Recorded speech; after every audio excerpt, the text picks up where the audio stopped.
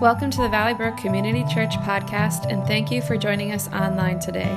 You're about to hear a sermon from our current series, Fear Not. We can all identify with fear, but it's what we do with this fear that matters. During this series, we'll learn how to overcome some common fears with the power of God. We hope you find this podcast meaningful. We love to hear how God is touching people's lives. Just go to our website at www.valleybrook.cc, select Contact Us, and send us an email.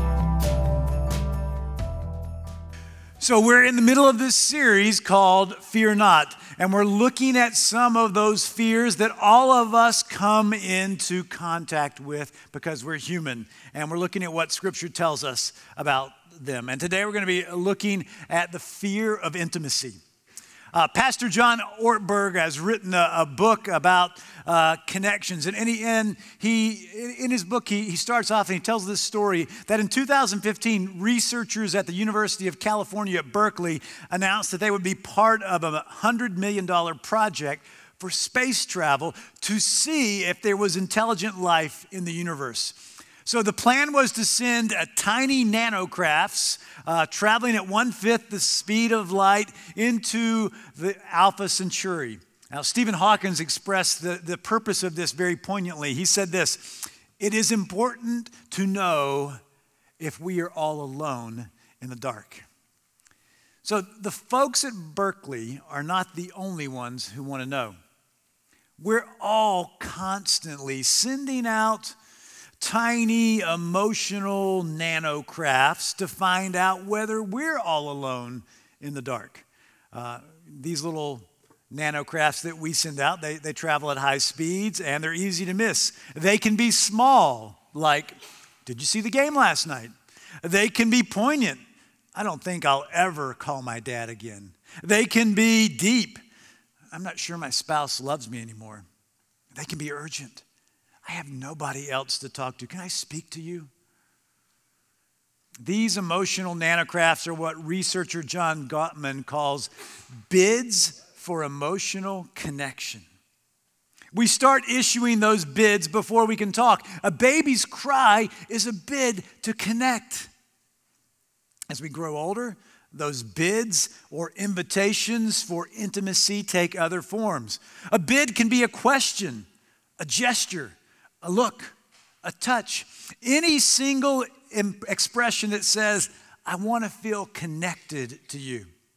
Intimacy of every kind is either built up or eroded based on how well we handle those subtle little nanocrafts of relational life. You know, back in January, as a church, we invited you during 3 weeks of prayer to write down your prayer requests on Post-it notes and put them on the walls here and over there. And then we invited you to pray over those. And as I was praying over those prayer requests that you and I put on the wall, I began to notice that there were some themes, and one of those themes was about relationships. There were prayers for healing for broken relationships. There were prayers for marriages. There were prayers for families. There were prayers for children, for parents, for friends, for neighbors. There were prayers for connection at school, at work. Those prayers reflect our need for healthy, life-giving connections with other people. We all have a need to know others and to be known by others. We call that intimacy.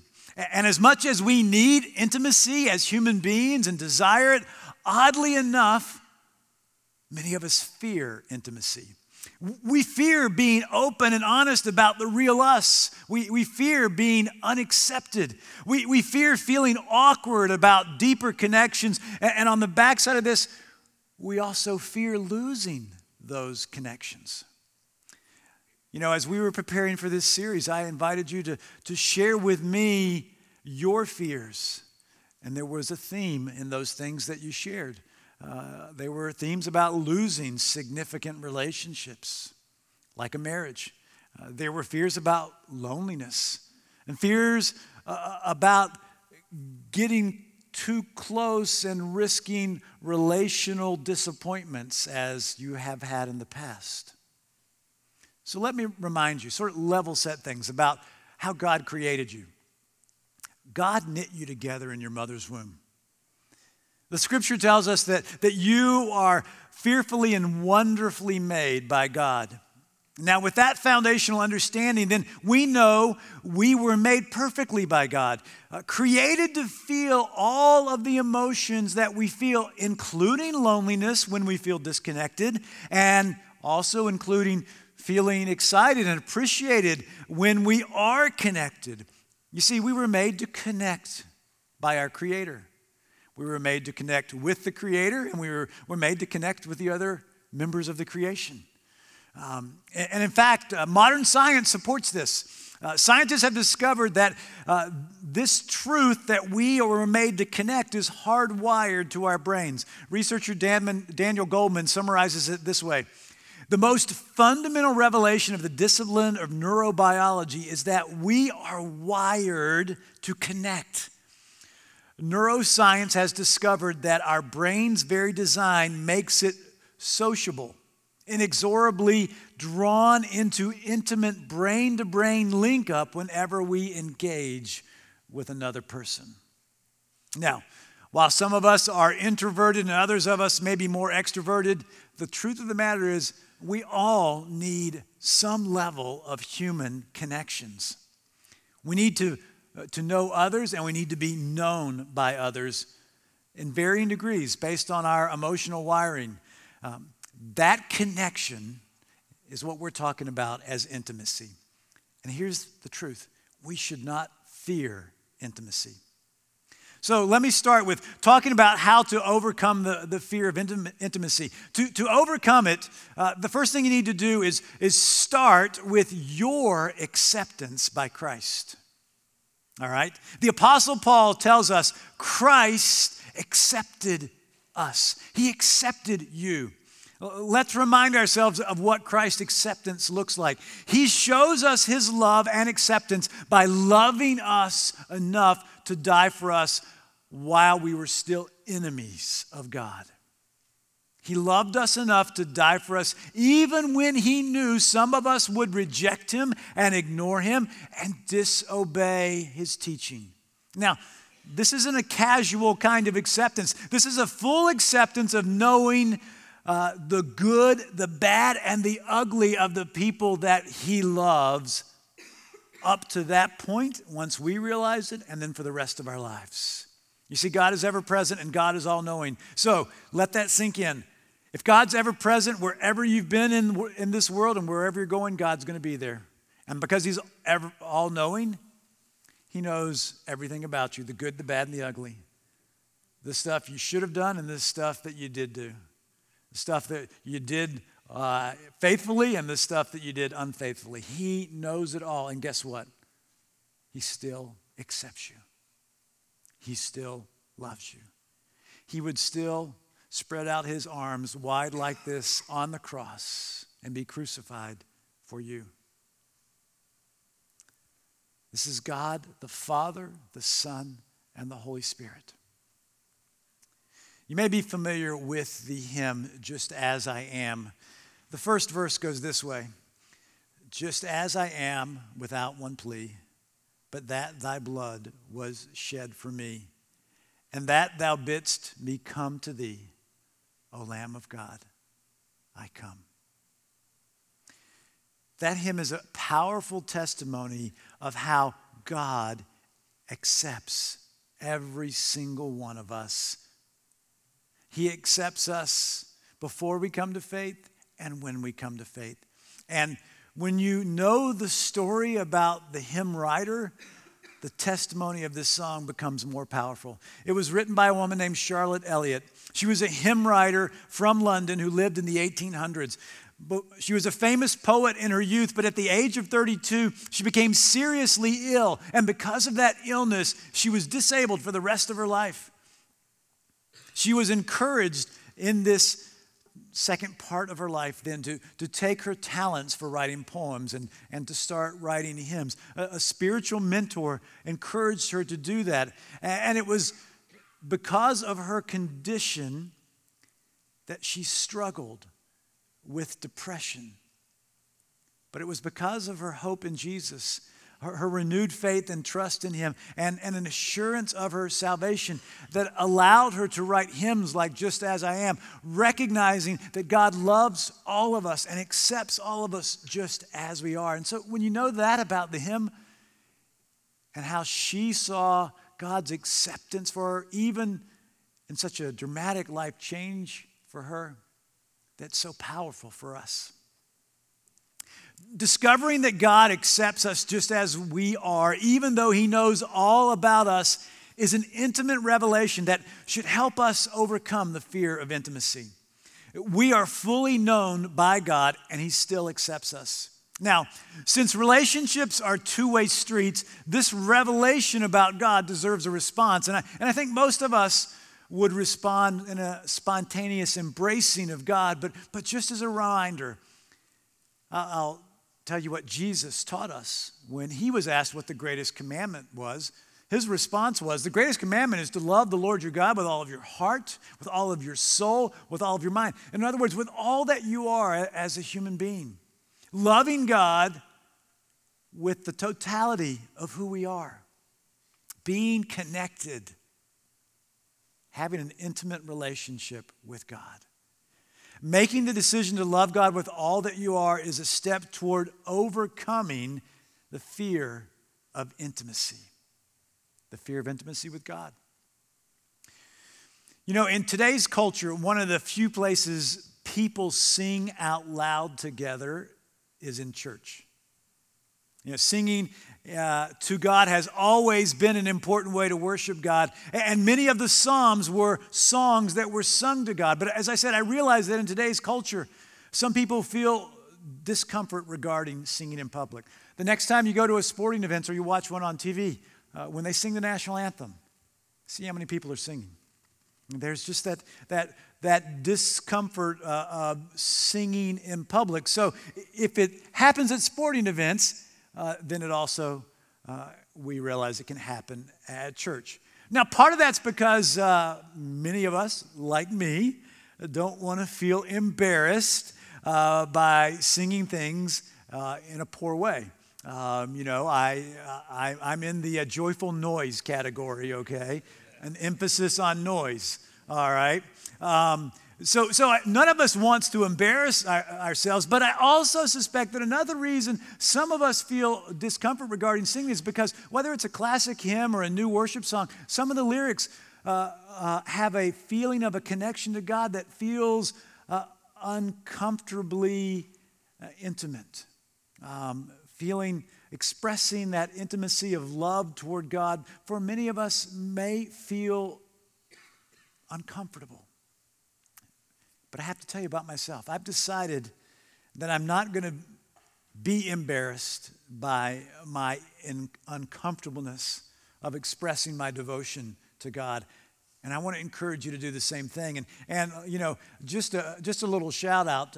We have an incredible worship team, from the musicians and the vocalists who are up front to the tech folks in the back, who honestly make it easy for somebody like me who's a little embarrassed to be heard over others. So I appreciate what they do, and I suspect you do too. And I think it's appropriate to just give them a little love and show our appreciation.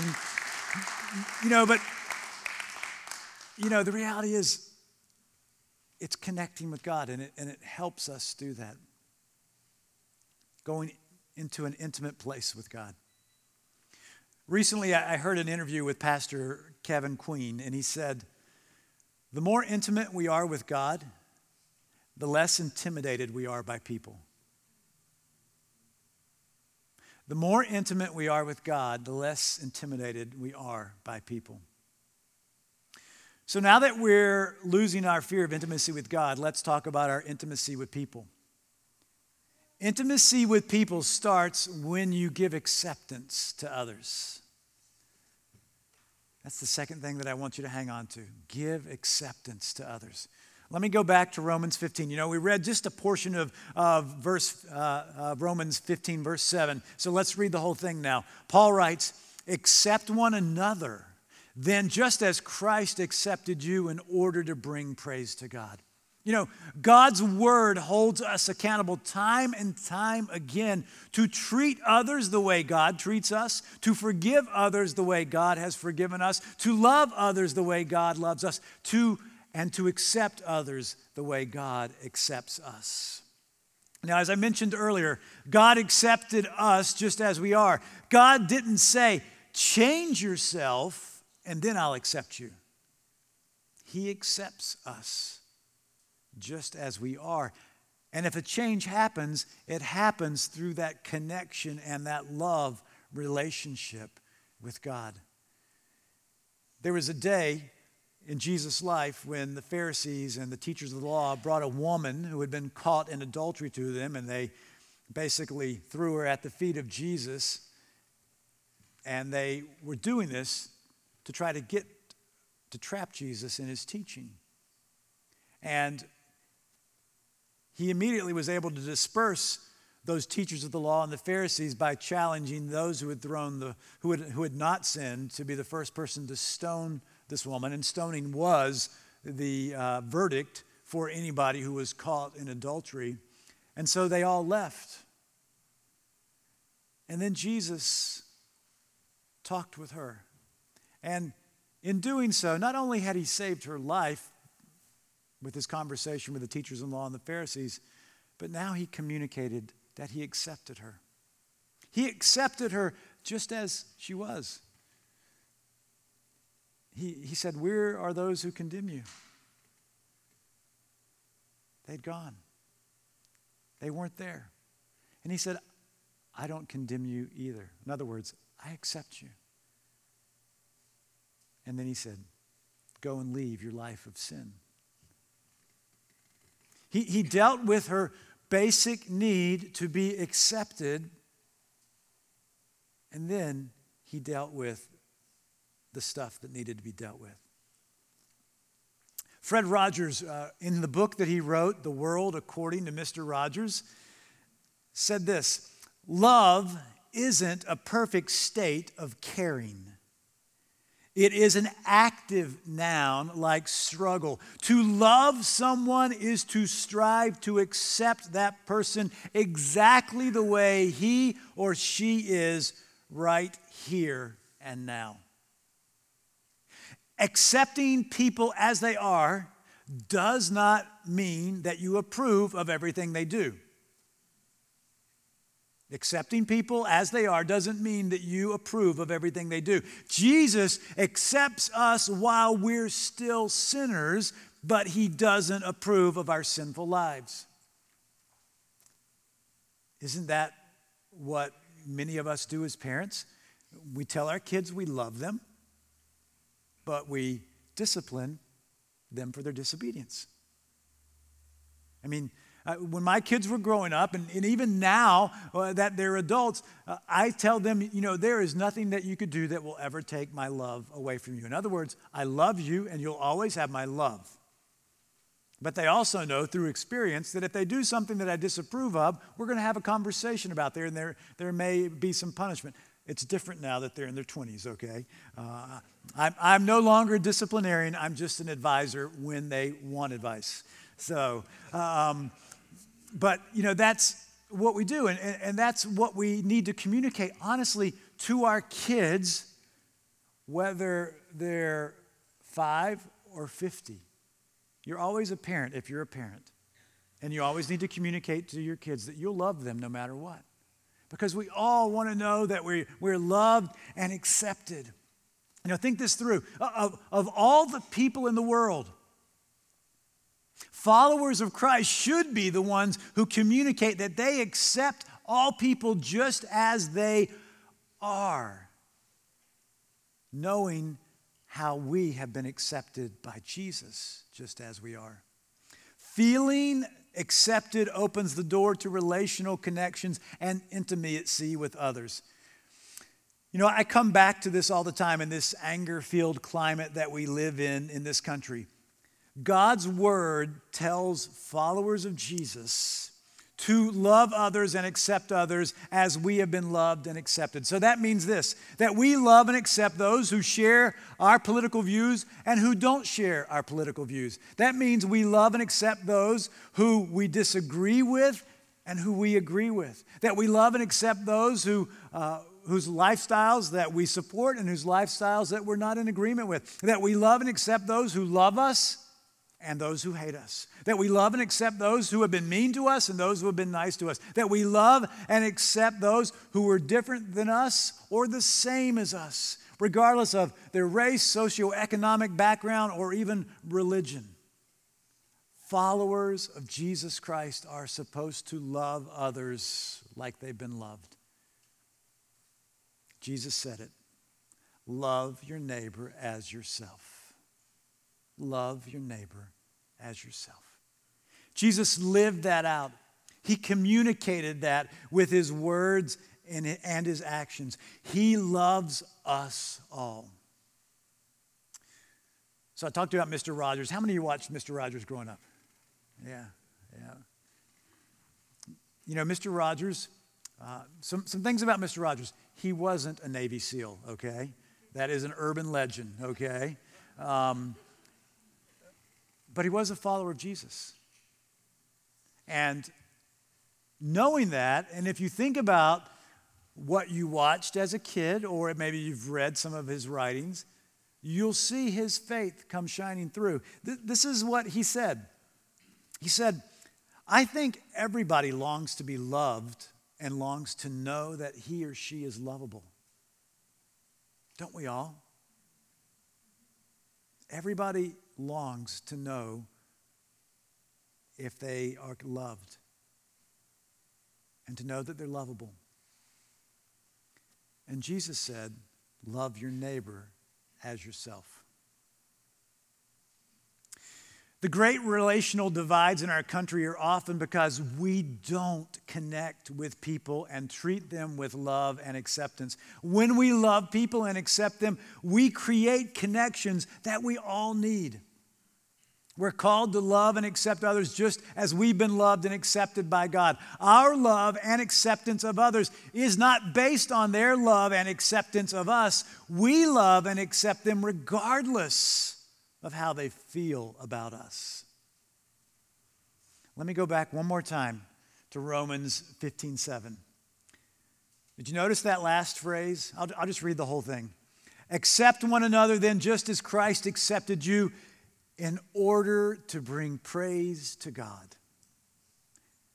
When we accept one another, we bring praise to God by honoring his word. Our acceptance of others is an act of worship to God. Our acceptance of others connects us with them and with God. Our obedience to God's word deepens our connection with God. How we handle human relationships affects our intimacy with God. Think about it. How are you connecting in your relationships with others? Are you honoring God or are you dishonoring God?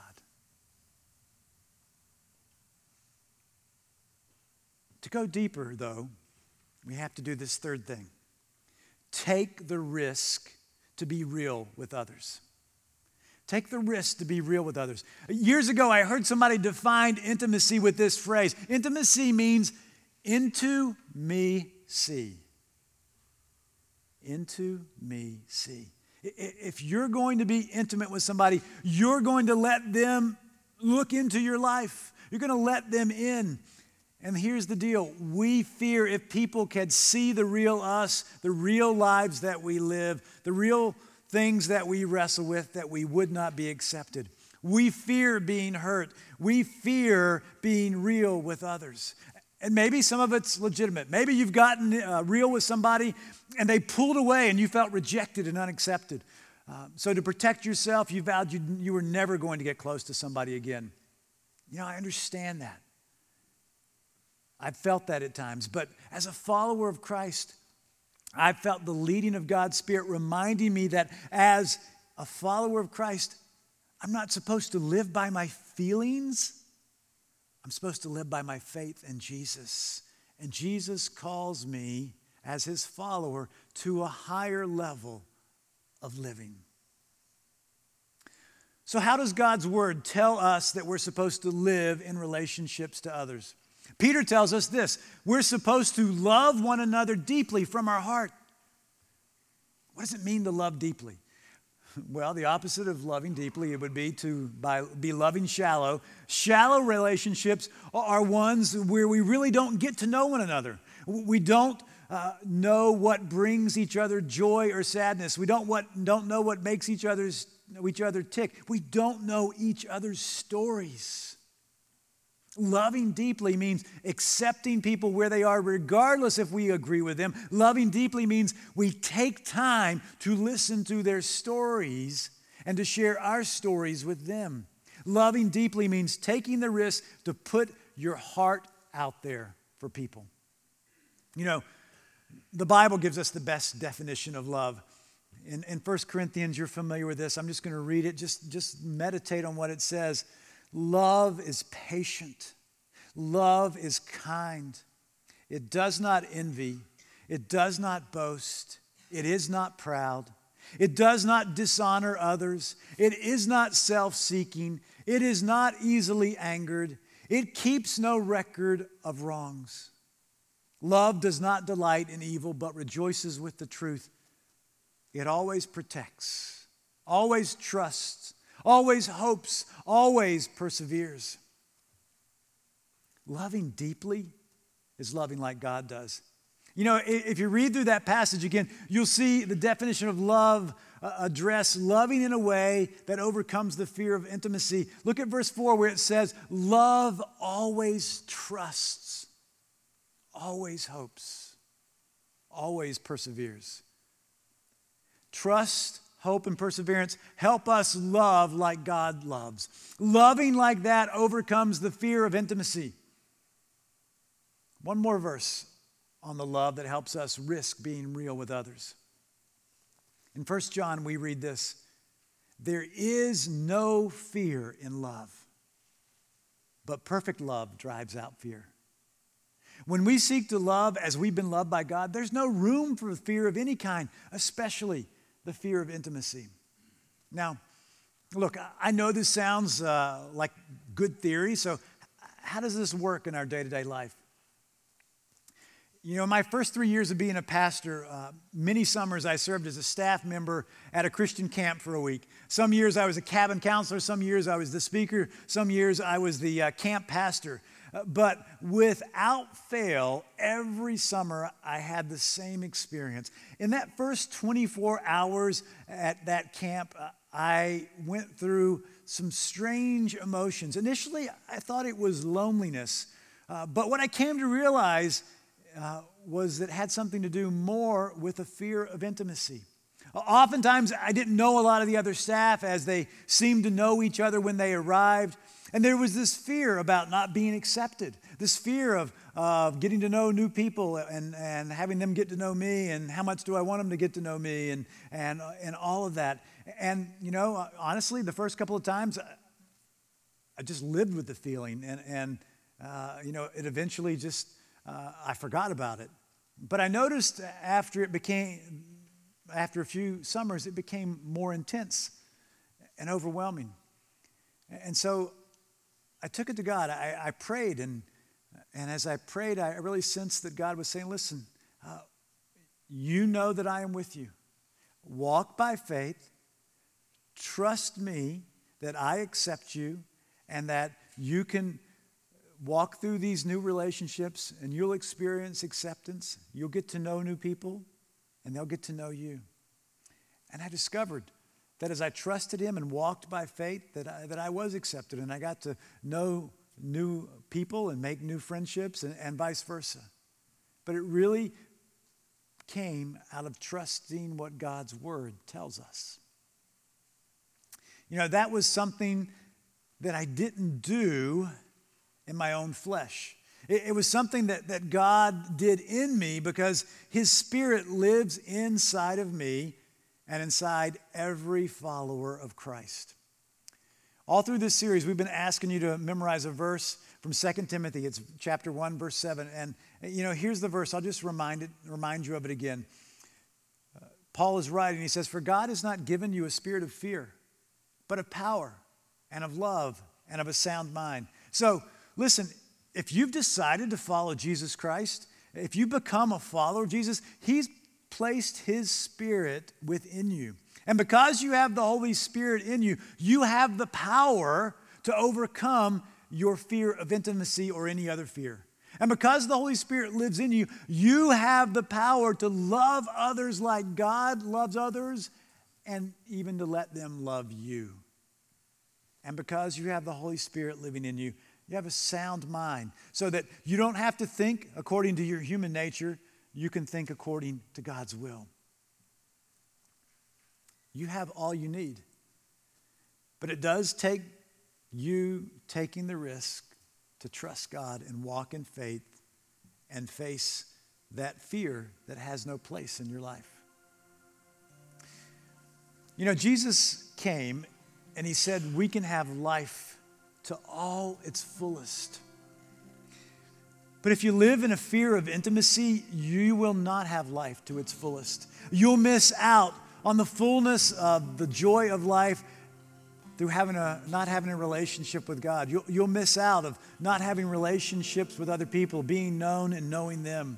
And remember, God created even this community that we call the church. He created this community where people who have a common faith in Jesus Christ, though they are different and unique, can unite around that common faith and that common mission and love and accept one another and know and be known and do something that they could never do on their own. But it takes us walking in faith and trusting that God has called us to him, to follow him, and not to focus on being afraid of anything. He's filled us with the Spirit, and there's no fear in the Spirit. So I want to close this time spending some time in prayer. And to start off that prayer time, you know, I've talked about when you became a follower of Jesus, that he put the Holy Spirit in you. But if you've never told him you believe in him and that you want to follow him, then you haven't become a Christian. And so that he hasn't poured out his Spirit into you. So I'm going to give you the opportunity, if you've never prayed a prayer like that, to do that. And I'll just give you the phrases one at a time. And then I'm going to move into a time of prayer for all of us to pray about our fear of intimacy and to give you some quiet time to pray about that. So there'll be two movements in this prayer. Let me start with a prayer for anyone who wants to profess faith in Jesus. So I'm going to invite all of you to close your eyes. And as we close our eyes, I'm just going to give you these phrases to pray. If you want to tell Jesus that you believe in him, just pray silently these words. God, I believe in Jesus. I believe that he died on the cross for the forgiveness of my sins. Go ahead and tell him that. I believe that he conquered death and sin and rose again. And now he lives forever. And today I declare I want to follow him. We'll bring that prayer to a close, but still in a time of prayer, I want to invite you to talk to God about your fear of intimacy. And if you really don't struggle with that, praise God, but I'm sure you know somebody else who does. So would you pray for them? I'll start us off in this prayer time, and I'll give you some silent time to pray, and then I'll close our time. Father, thank you. Thank you that you made us to connect with you and with others. Thank you that when you created us, you saw it wasn't good to be alone, and so you created us to be in community. Father, some of us struggle with a fear of intimacy, so hear our prayers.